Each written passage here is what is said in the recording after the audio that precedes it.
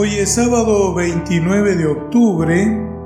Leemos el Evangelio según San Lucas, capítulo 14, versículo 1.7 al 11. Al entrar un sábado a comer en casa de uno de los principales fariseos, ellos le estaban acechando. Al observar cómo elegían los invitados los primeros puestos, les propuso una parábola. Cuando seas invitado por alguien a una boda, no te coloques en el primer puesto, no sea que haya sido invitado por aquel otro más distinguido que tú, y el que os invitó a ti y a él te diga, cede el sitio a este, y entonces tengas que ir lleno de vergüenza a ocupar el último lugar.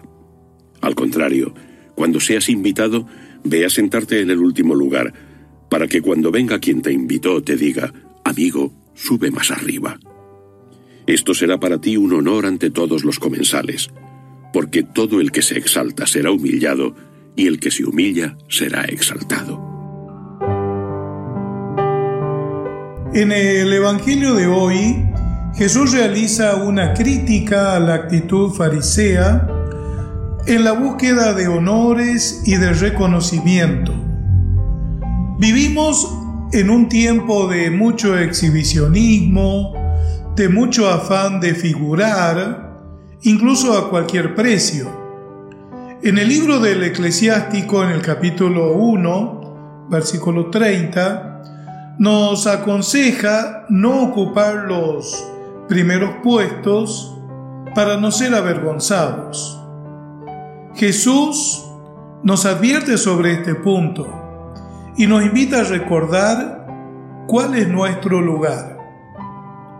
El mensaje de Jesús tiene de trasfondo la comunidad de los discípulos del reino. El que quiera sentarse a la mesa común tiene que abajarse, siendo capaz de vencer toda tentación de distinción, de privilegio o de anhelar ser el centro. Toda persona que abraza la dinámica del reino entra a formar parte de una comunidad de iguales, donde nadie ha de sentirse superior o inferior. La actitud del discípulo, discípula, debe ser de humildad. Debe hacerse pequeño e insignificante a los ojos del mundo.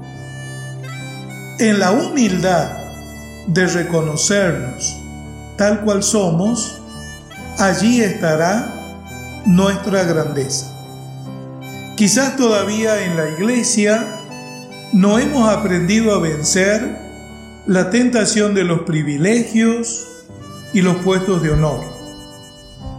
Estas relaciones desiguales no caben dentro del proyecto de Jesús.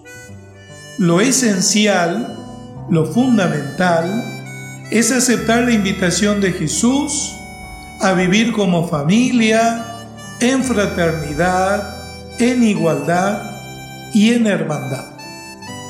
Quizás para pensarlo, en la vida andamos buscando el reconocimiento de los demás. Buscamos estar por encima de los demás. Hemos aprendido a ser pequeños y humildes, como nos enseña Jesús. Que tengan un hermoso y bendecido día. Los saluda el Padre Edmundo, misionero redentorista, desde la comunidad de San Gerardo, San Miguel de Tucumán, República Argentina.